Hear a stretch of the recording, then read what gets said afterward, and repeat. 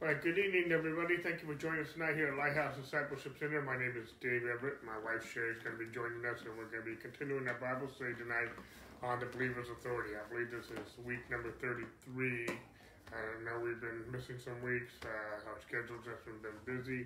We apologize about that, but we're here. We're back in the saddle tonight. And so anyway, just so you know, all of our teachings, though, in case you missed some, are all archived.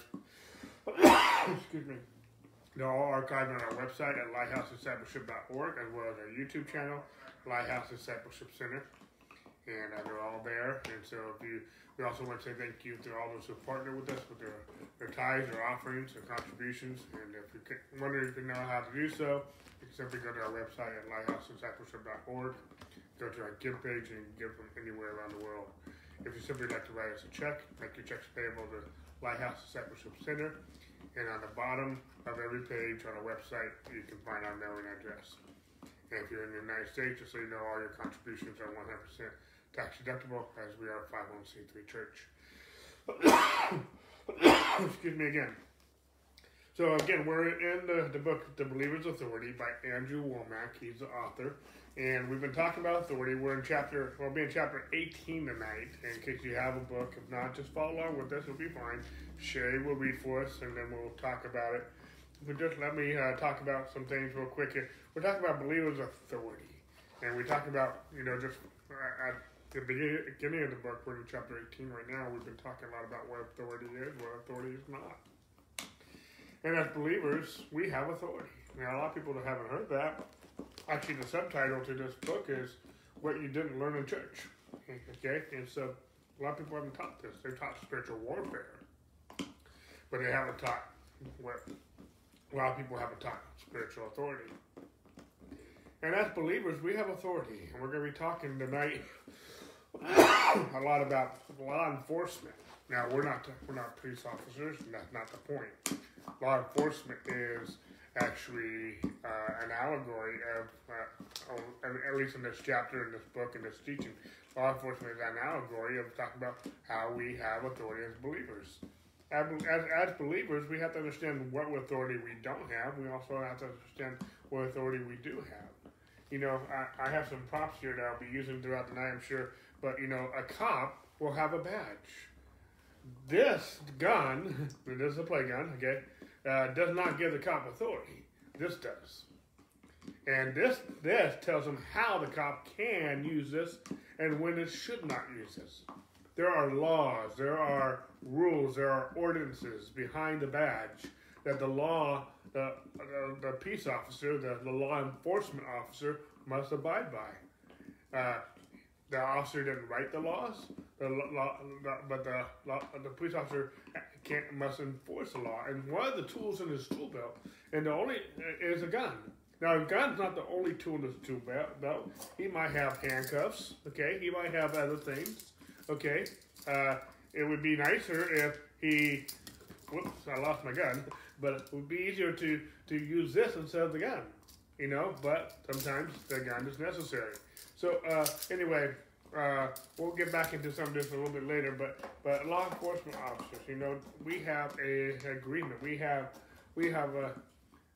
like a police officer sworn in.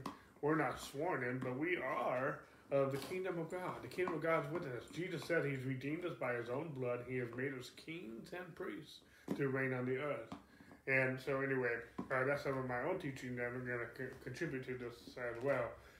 But we have believers. We have believers to heal the sick, to raise the dead, cast out devils in the name of Jesus. We have the power of attorney to proclaim that the kingdom of God is here. And we have that authority.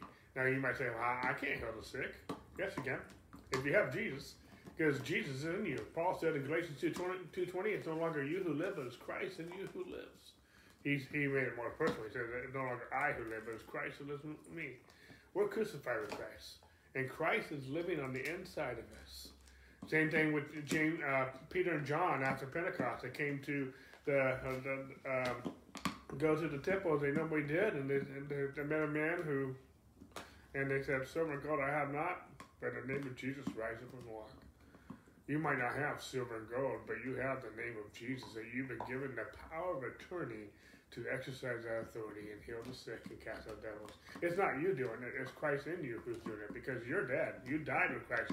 You've been baptized into Christ, and you raised together in the newness of life. It's no, Paul said in 2 Corinthians chapter 5, we know no man after the flesh. Why? The flesh died. We are crucified with Christ. And it's no longer we who live, it is Christ who lives in us. And Christ who lives in us has the authority, has the power to heal the sick, cast out devils, and heal and raise the dead. And so we have that authority. Anyway, let's get into the teaching. I'm teaching instead of Andrew, so let's let Andrew, excuse me, again, Sherry's going to read Andrew's book, a section at a time. We'll talk about it, and then we'll read some more. We exercise authority when we take our responsibility and do what God has told us to do. Yet this doesn't mean we can just command anything we want. All authority can do is enforce law. In the natural realm, we call policemen law enforcement officers.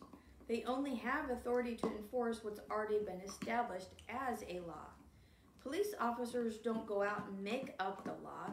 They aren't absolute dictators who can do whatever they want. They are limited. All they can do is enforce laws that are already in effect. It's the same way in the spiritual realm. Every born-again believer has this supernatural God-given power. Still, there are spiritual laws governing how it works. Like a police officer, all we can do is enforce the law that's already in effect.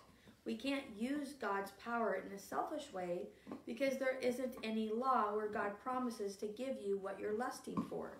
Instead, we need to learn what the laws of God's kingdom are and then recognize that our authority is simply enforcing these spiritual laws. In the natural realm, some people try to violate the laws of the land. This is why there's a need for law enforcement officers, people who go out and enforce those laws. In the spiritual realm, there are demons who are constantly trying to oppose us, inflict their evil will upon us, and prevent us from experiencing the fullness of God's provision. We must enforce the spiritual laws of God's kingdom that have been established.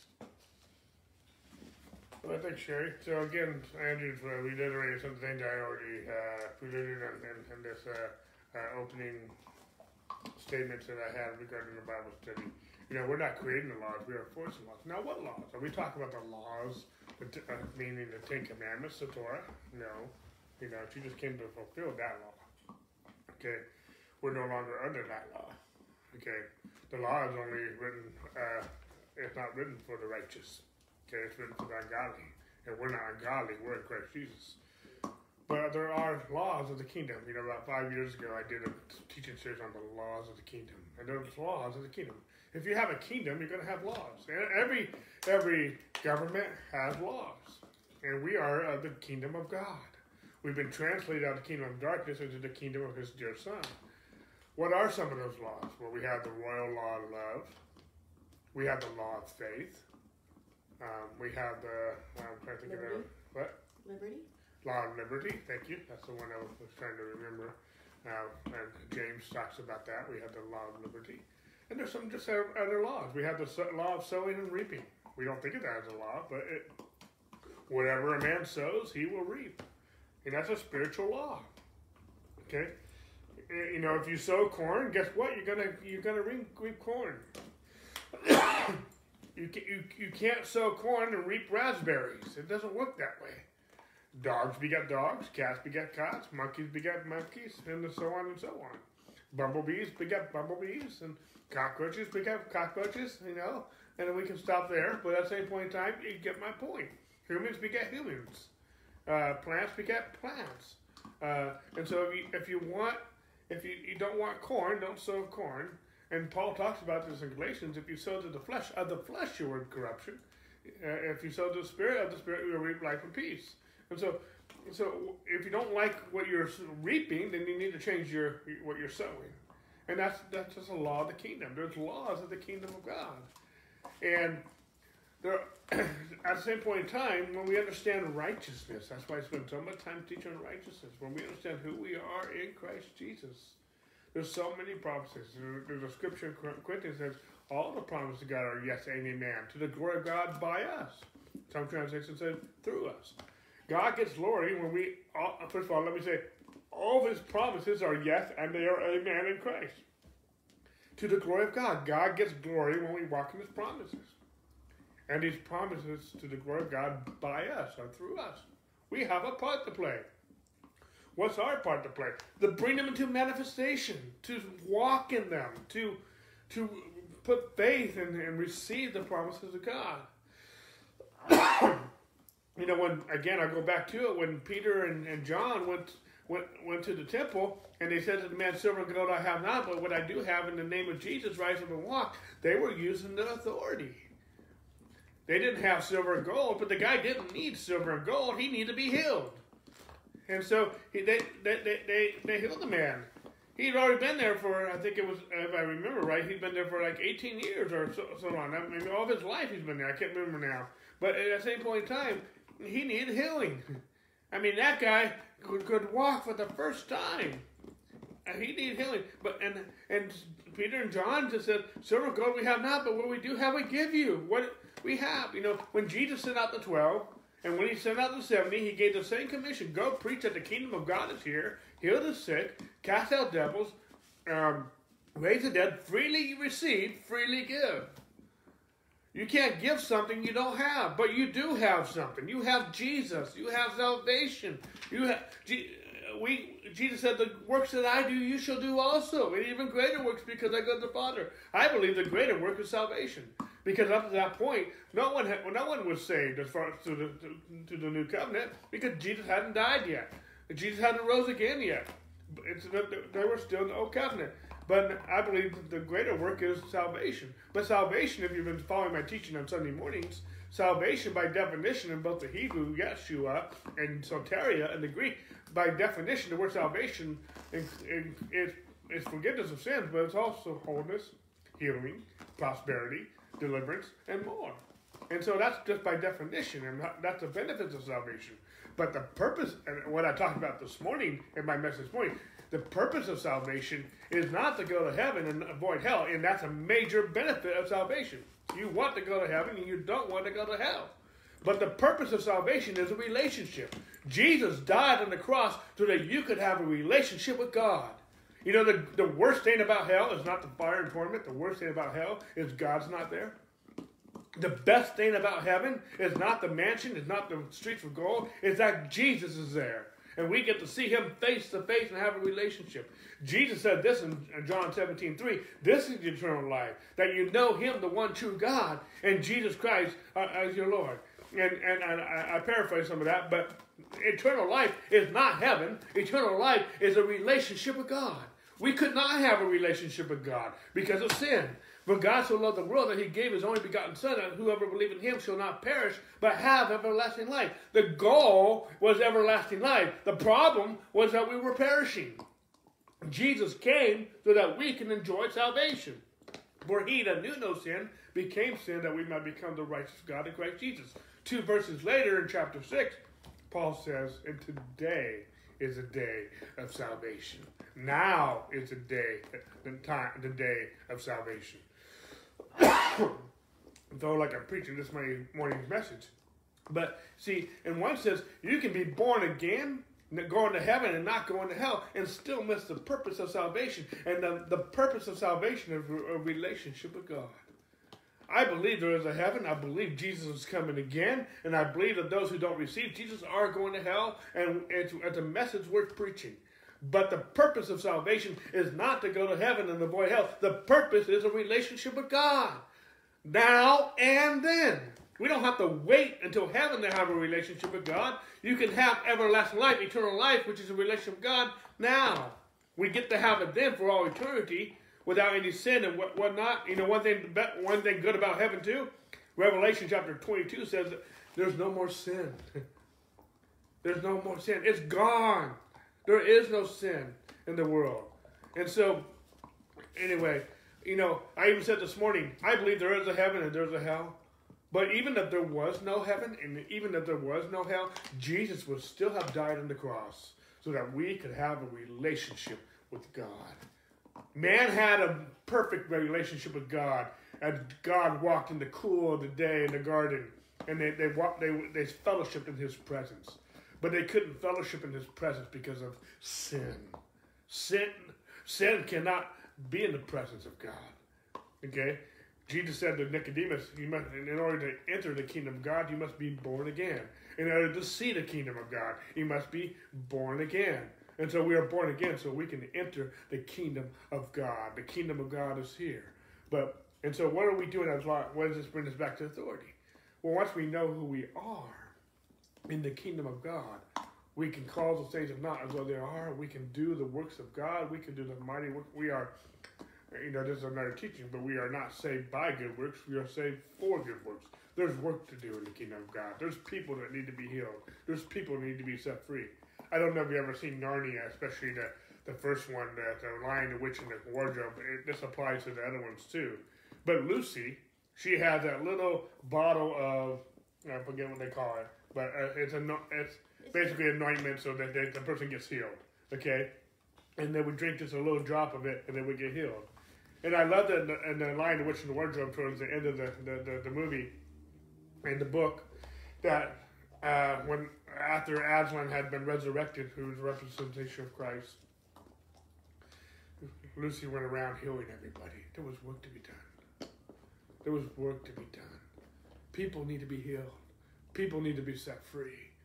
People need provision and wholeness in their lives. And we have a job to bring law enforcement. We can do law enforcement in a sense through the Word of God, through the Spirit of God, and we can tell the devil, enough is enough. Like Moses did to Pharaoh, let my people go. And it's time for God's people to go and be the church of the living God. There's something that we can do as believers, and that's what we're going to get into talk about more. Anyway, so Amen. I got fired up. Amen. I encourage you to listen to Dave's message on Sunday mornings. It's been awesome. He started out with redemption and he's talking about salvation. It's been really good. Andrew's using the analogy of police and law enforcement, and someone can argue about, well, what about the bad policemen or the ones who are using their authority wrong? And that's not the analogy we're using here. We're not even, in a sense, talking about law enforcement as in what's out in today's world. We're talking about the ones who are doing their job right. And this analogy of police officers, Andrew mentioned about how in the natural realm, some people try to violate the laws of the land. And that's why we need law enforcement officers. People try to steal and to kill and to do all sorts of horrible things, and we need law enforcement officers to keep the peace, to protect and serve, to enforce the laws. And I appreciate Andrew using that analogy, because as believers, we are to do that. We are to enforce the spiritual laws of the kingdom. And when Jesus himself told us what we are to do, which Dave already echoed, about healing the sick, raising the dead, casting out demons, healing the lepers, preaching the gospel,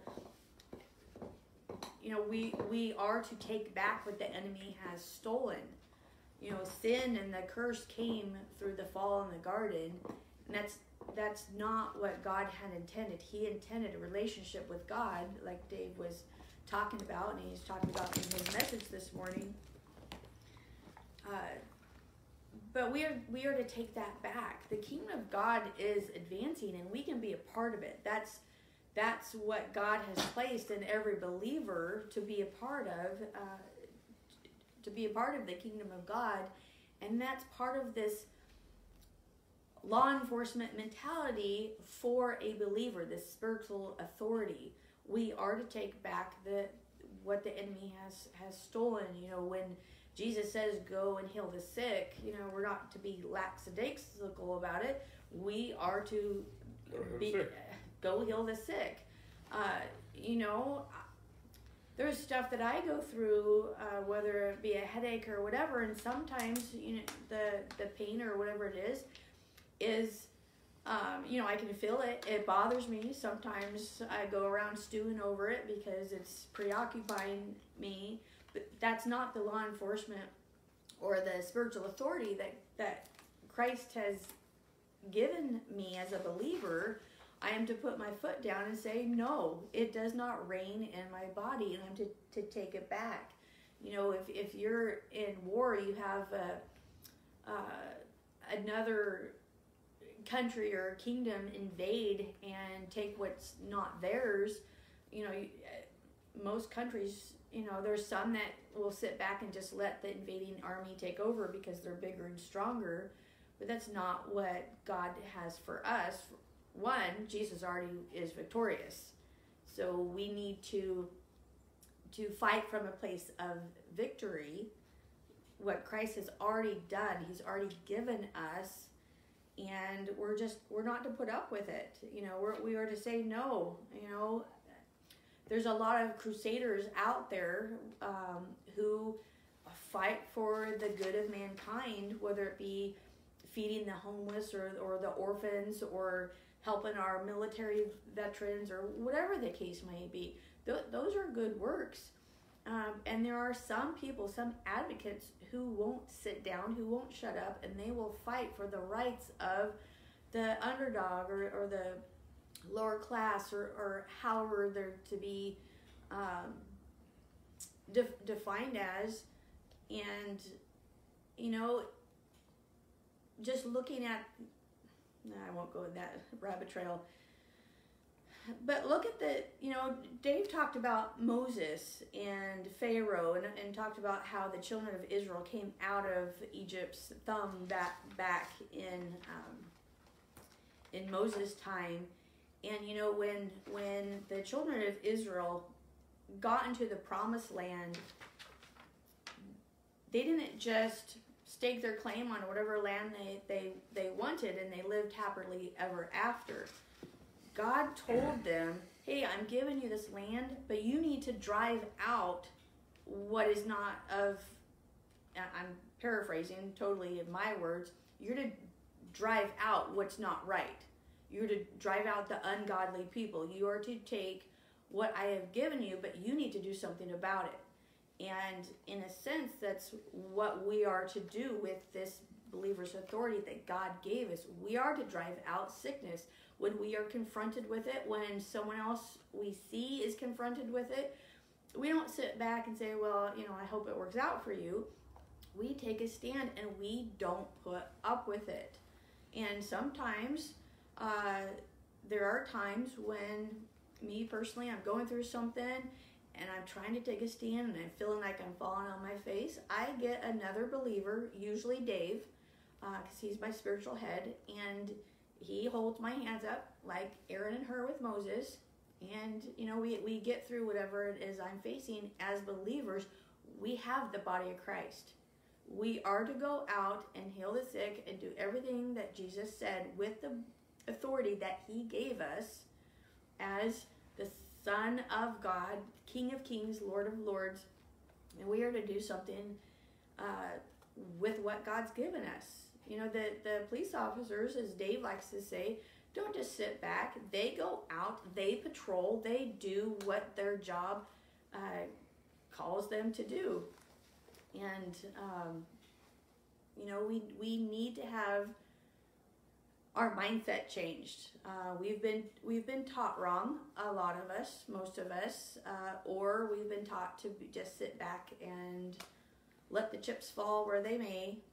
But no, we are to do what God has called us to do, the mandate that Jesus gave us as children of the King. Amen. Amen. Well, let's read some more. A legal binding contract. Most people don't see the kingdom of God as operating under law. Instead, they see it as being directly under the Lord, and they think he often changes his moods. They'll say things like, you never know what God is going to do. You can't put God in a box. God is definitely bigger than and outside of the little box you've tried to contain him in. But he has also established spiritual laws that even he will not break. Thou hast magnified thy word above all thy name. Psalm 138, verse 2. Although many scriptures reveal the power of the name of Jesus, like in Philippians 2, 9 through 11, God has magnified his word even above his name. A person's name is no better than their word. If they don't keep their word, their name isn't accounted for anything.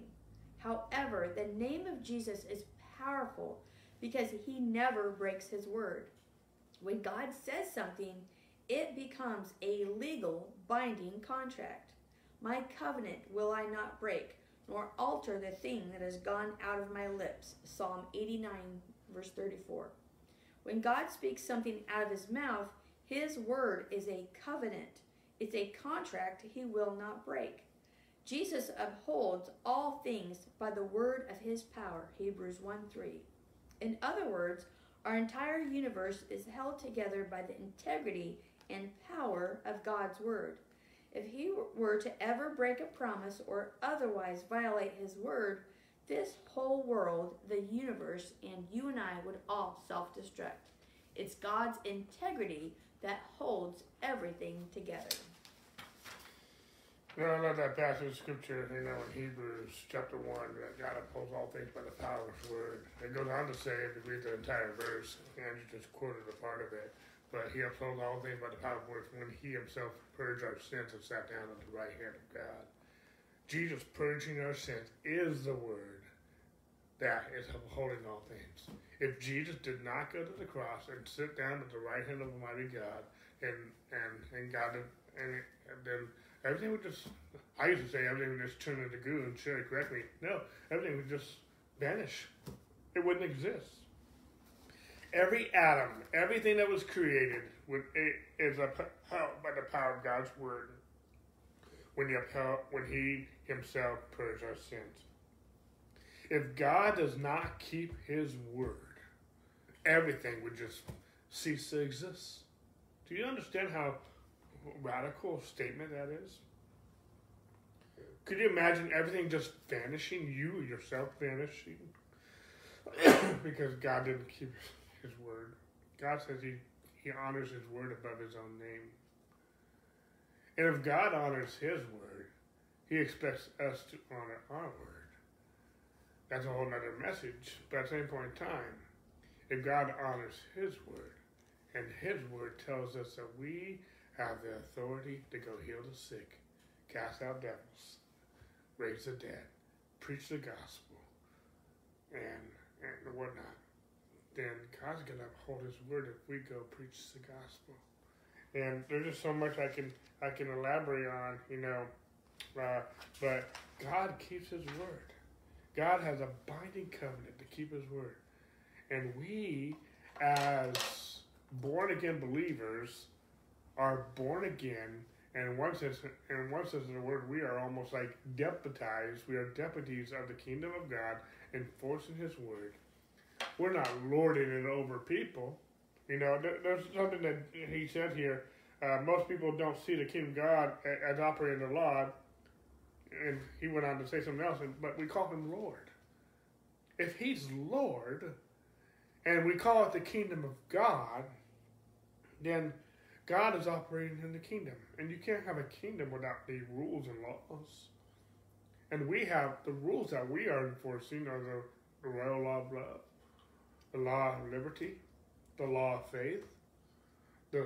We're upholding God's word. We're preaching it. We're saying, we're preaching the gospel, and if people will believe the gospel, they will be saved. Because we are saved by grace through faith. And when people put faith in God's word, they are saved.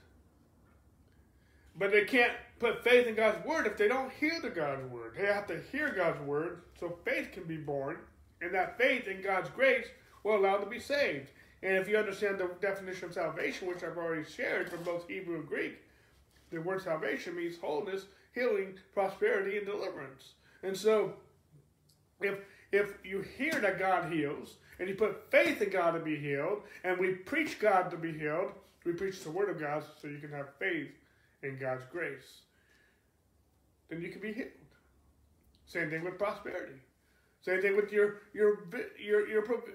needs being met. You know, some people don't like we've had people mad at us because we teach healing. Is he not Jehovah Jireh? Is he not Jehovah Rapha? I think is his name for healer. Is he not our El Shaddai? He's not El Cheapo. He's El Shaddai. Some people don't like the idea of God, the prosperity. Is your gospel the gospel to be poor? I'm not preaching prosperity so you are serving the God of Mammon. I'm preaching prosperity so you can be blessed, to be a blessing, to bless all of the families of the earth.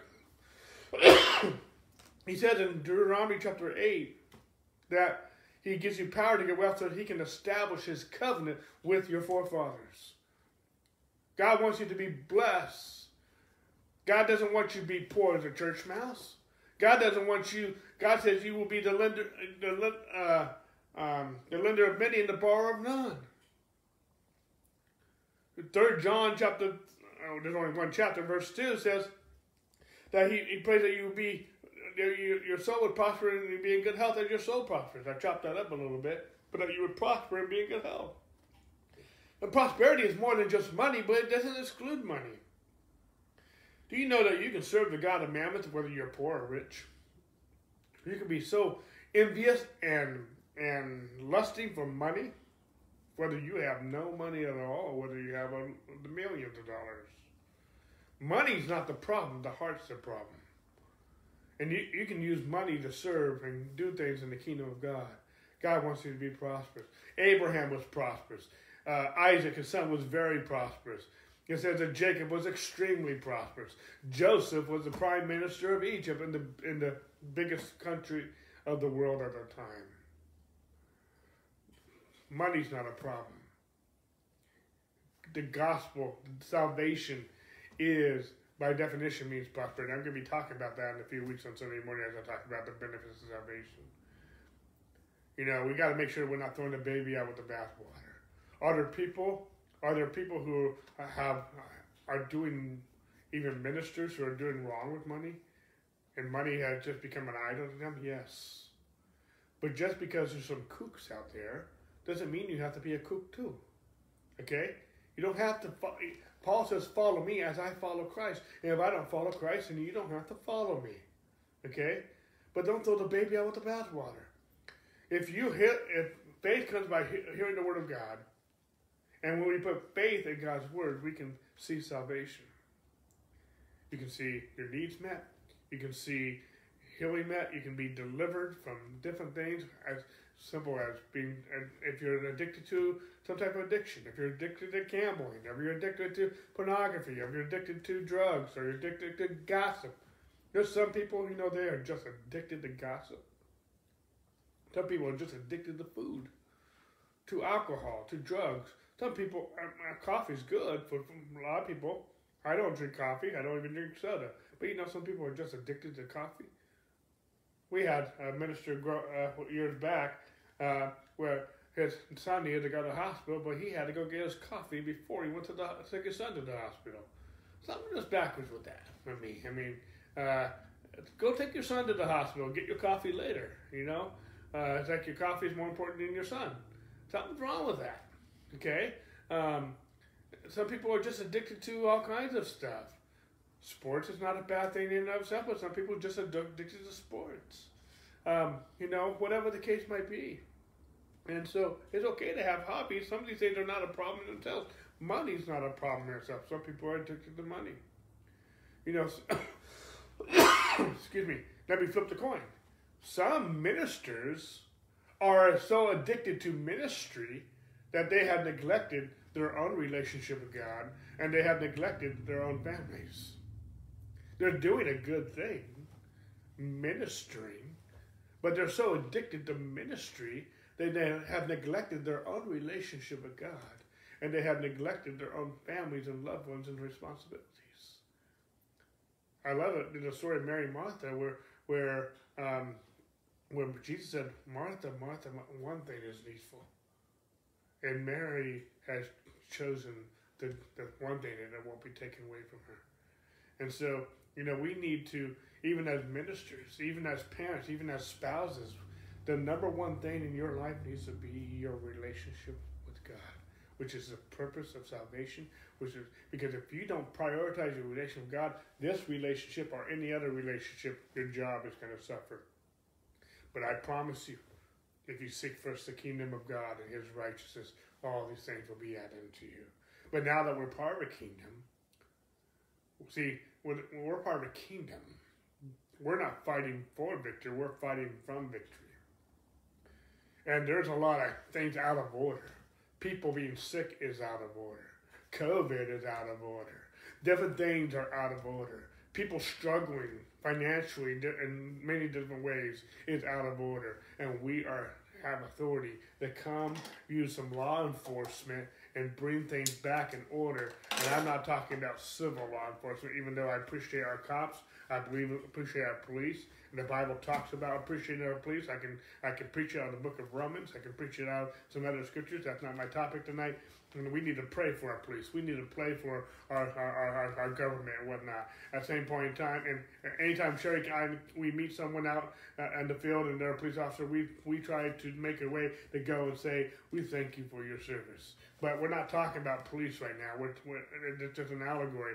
But we have authority to pray, to preach, and proclaim the kingdom of God is here. And whatever is not aligning to the word of God, whether it be sickness, whether it be finances, whether it be someone's life or whatever, or some type of addiction, we command it to come into alignment in the name of Jesus.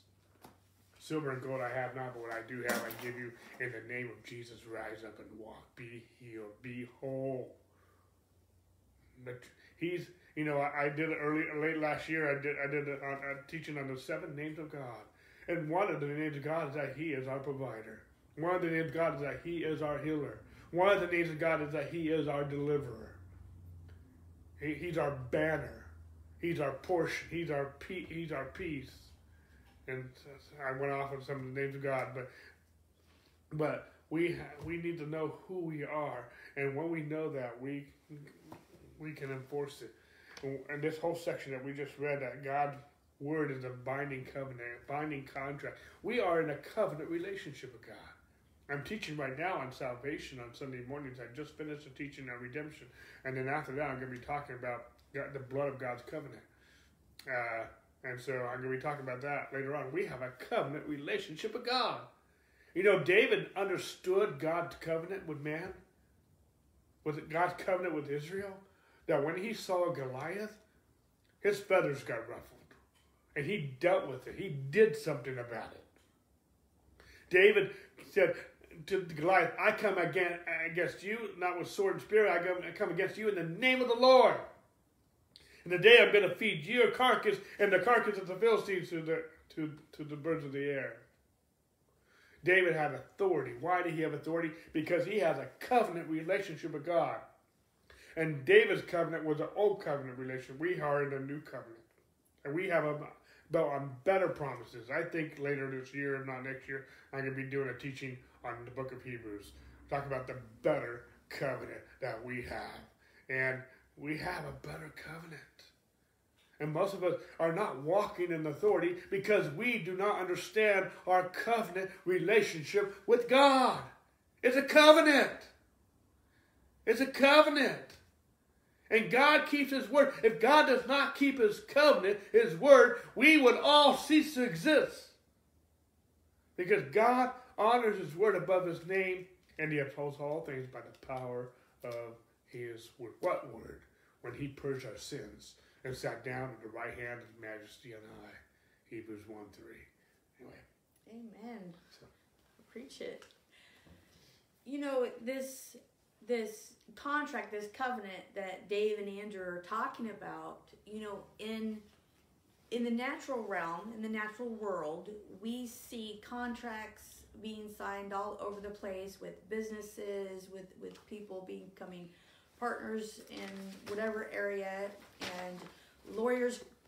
Even if you buy a house, there's contracts and different things that you sign and all this paperwork, and lawyers take the time to write out by law so that this contract is binding, so these two parties that come together, that they're not supposed to break this contract. And a lot of times one or the other comes to a place where they I don't want to be in the contract anymore, and then they sue and they do different things, and they have lawyers who pore over the contract to see if there's any loophole that they can get out of this legal and binding contract. And that's the world's take on contracts, and anything legal that a lot of them try to find a loophole out of it. But what people don't understand, what believers a lot of times don't understand, that God's covenant has no loophole. God's covenant cannot and will not, won't, whatever strong enough word I could use, will not, cannot be broken. God's word, once he said it, it is so legal and binding, nothing can break it. And we need to understand that as believers, we live by and in God's covenant that cannot be broken. A lot of times, even believers, we tend to have a victim mentality. Oh, I'm sick. Oh, I'm going through this. Oh, I don't have money. I have and sometimes we don't even realize we have a poverty mentality or a sick mentality or whatever it is. Dave just a moment ago talked about addictions. People can be addicted to being depressed or to worry. And yet God's contract, his word, the word of God, this Bible that he's given us, his contract, his covenant, better word, cannot be broken. There is no loophole in his covenant. Jesus signed, sealed, and delivered that covenant with his own blood, and nothing can break that. I see one more section here, the law of faith. We kind of already alluded to it, so let's talk about it a little bit. So when God speaks something, excuse me, when God speaks something out of his mouth, it becomes a contract, a law. Once he said it, he won't change it. In order to effectively use your authority, you must know what his laws are. When a new police officer is hired, they immediately study what the laws are that they were hired to enforce. Their police chief doesn't say, oh, just go out there without knowing anything and see if it works. Maybe the people will submit. No, that's not their attitude at all. The police officer is thoroughly grilled in what the ordinance and statutes are, what is permissible and what's not. Law enforcement officers have to know the law because they can't go beyond it. They can't just do things on their own. A police officer does have authority, but that authority ends at the end of the law. If there isn't a law prescribing what they're trying to enforce, then they can't do it. It's the same in the spiritual realm. You can't just pick and choose according to your own selfish whims. You must know what the laws are that govern the kingdom of God and then abide by them. If you try to enforce something outside of those laws, it won't work. You can't just use your God-given authority to do your own thing. Romans 3 speaks of the law of faith. Where is boasting then? It is excluded. By what law? Of works? Nay, but by the law of faith. Romans 3:27. Faith has a law. There is a law of faith. we're not going to be able to finish this topic of faith and talk about law enforcement. We're going to have to probably reread this little section next week and then go to the next section, which is expanding on this. And I can open that door right now. But let me just say this. I talked about these laws earlier. I think it was last year or whatnot. But, you know, again, the royal law of love, the law of liberty, and the law of faith. And I talked about how these laws, they work for everybody, everywhere, every time. And when you understand these laws, when you understand the law of faith, for example, because that's the one we're talking about, and we understand what we're having faith in, for example, the gospel, healing, prosperity, provision, deliverance, wholeness, and etc. We can know when we understand and we cooperate with these laws, we know that's going to work everywhere, for everyone, everywhere, every time. We can count. It's a law. It's not a law like a civil law. It's not a law like the Ten Commandments and the Torah. When we're talking about law, we're talking about a spiritual law. The best way I can describe it is to talk about a natural law. For example, the law of gravity. The law of gravity works for everybody, everywhere, every time. It's not like some people are sitting down in the chair and some people are just happen to be floating right now. You know, it works in America, in California, and it's working right now in Pakistan. It's working right now in India. It's working right now in Africa. Gravity is working everywhere on this planet called Earth. It's not like, you know, right now we're having a gravity lift in California. There's a small pocket in Camarillo, California, and some people just are starting to float up into the atmosphere. No, gravity works for everyone, everywhere, every time. The law of thermodynamics, the law of reaping and sowing, it works for everywhere. I know when I sit in this chair, I'm not going to be floating up in the air. Okay? I just know it's going to work. Why? Because it works all the time. It's a law. I know if I jump out of the airplane and I don't have a parachute and I don't have an airplane, I'm going to fall to the ground. And more likely I'm going to die. Why? Did gravity kill me? No. I just didn't cooperate with the law. It works for everyone. It's not playing favorites. It's just how it works. And the law of faith is the same way. If we put faith in God's word, if we put faith in God's covenant, that will not be broken. When God says we lay hands on the sick and they will recover, it will happen for everyone, everywhere, every time. Why? Because God said it. His word is true. And when we believe it, it's the law of faith. And that's why he says here, where is boasting in? It's excluded by what law? The law of works? No. By the law of faith. We don't boast in what we've done. We don't boast that we are, in a sense, officers of God's kingdom. We boast in the word of God. We boast in the grace of God. We boast in the gospel. We boast in Jesus. And it's not because we are good. It's not because we're the sharpest knife in the drawer, the brightest crayon in the box. We're boasting because we have Jesus and we have heard the gospel. We believe the gospel. And silver and gold I have not, but what I do have I give you. In the name of Jesus, rise up and walk. And Peter and John expected that man to walk. By what law? Because they were good people, they were the disciples, they were the apostles? No. Because they had Jesus. And they gave him Jesus. And they expected that man to walk. Just like Jesus has healed many people in times past. In the 3.5 years that they knew Jesus. They expected this man to walk, and he did. We have authority. And we're going to be talking more about this law of faith next week. And we'll get into, when we get to chapter 19, we're going to be talking about how the power flows. That's where we're going. We've still got some ground to cover in chapter 18, but when we get in chapter 19, we're going to be talking about how the power flows. And I'm excited about that.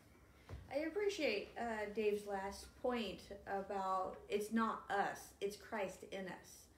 A lot of times we can be discouraged because we're like, it doesn't work when I do it. You know, I prayed for this person. It doesn't work. I've done this. I've done that. Well, that's us trusting in ourselves. We're not realizing, we think the power's from us. And then we're like, well, it doesn't work. Well, yeah, it doesn't work because we ourselves don't have that power. What we have, like Dave shared about Peter and John, it's Christ in us. It is the same power that raised Jesus Christ from the dead in us, but it's still not us. In a sense, we're a vessel. You know, electricity runs through wires, but the wires are just the conduit, the vessel for the electricity to run through. With us, it's Christ in us coming out. And, you know, something I appreciate about law enforcement officers in the United States is when you're a brand new, I think they call them a brand new officer, a rookie. They're new at their job. They got hired to do the job. And yes, like Andrew says, they're learning the laws. They're learning how to enforce them. But when they're hired, they are partnered with a cop that has been on the job for years. They have time under their belt. They know the laws. They're good at their job already.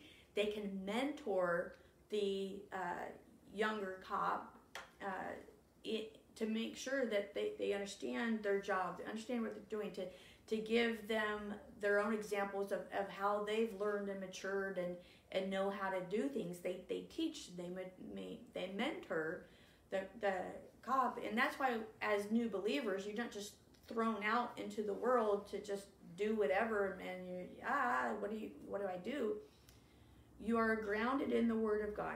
All of us, every single believer needs to understand that faith comes by hearing and hearing by the Word of God. You know, Dave and I are big on relationship with God. Dave's message this morning was all about relationship with God. That has to come first. You can't be like, well, I'm a believer. I have these gifts. I have this gift, that gift. You can't just go out and just fly by the seat of your pants and hope it works. No, you have to be rooted and grounded in Christ Jesus first. You have to be mentored under a good Bible preaching, gospel preaching pastor. Be under God's word and be mentored, and not just go out by yourself. You know, Jesus sent his disciples out in twos. He didn't just throw them out. He mentored, he walked with his disciples, he taught his disciples. They learned, and you know, one thing neat about the disciples, they got to walk with Jesus when Jesus was here on earth as a man. That was really cool. But what we have today, we have the whole Bible written out for us to read and be discipled in. We have mature Christians. You know, I learned from my own parents who are mature Christians. I learned from Dave's parents who are mature Christians. They're not my pastors, but they are not just older in years, they're older in maturity in the Word. All four of them have been walking with the Lord for a while. I learned from Dave, who, yes, he's my husband, but he's also my pastor, and I sit under his teaching.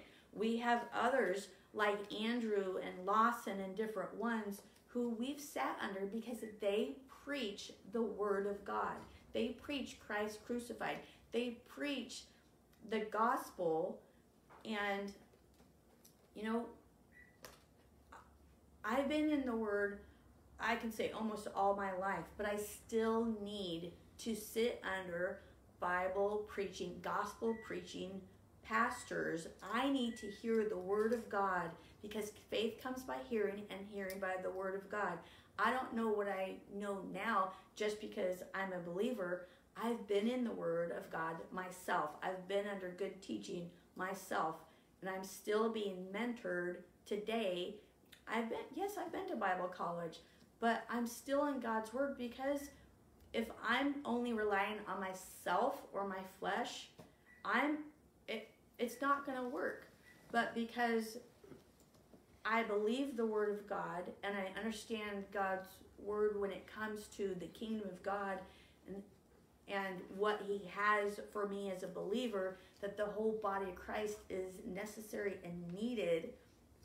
I can so keep going, but I know we're short on time.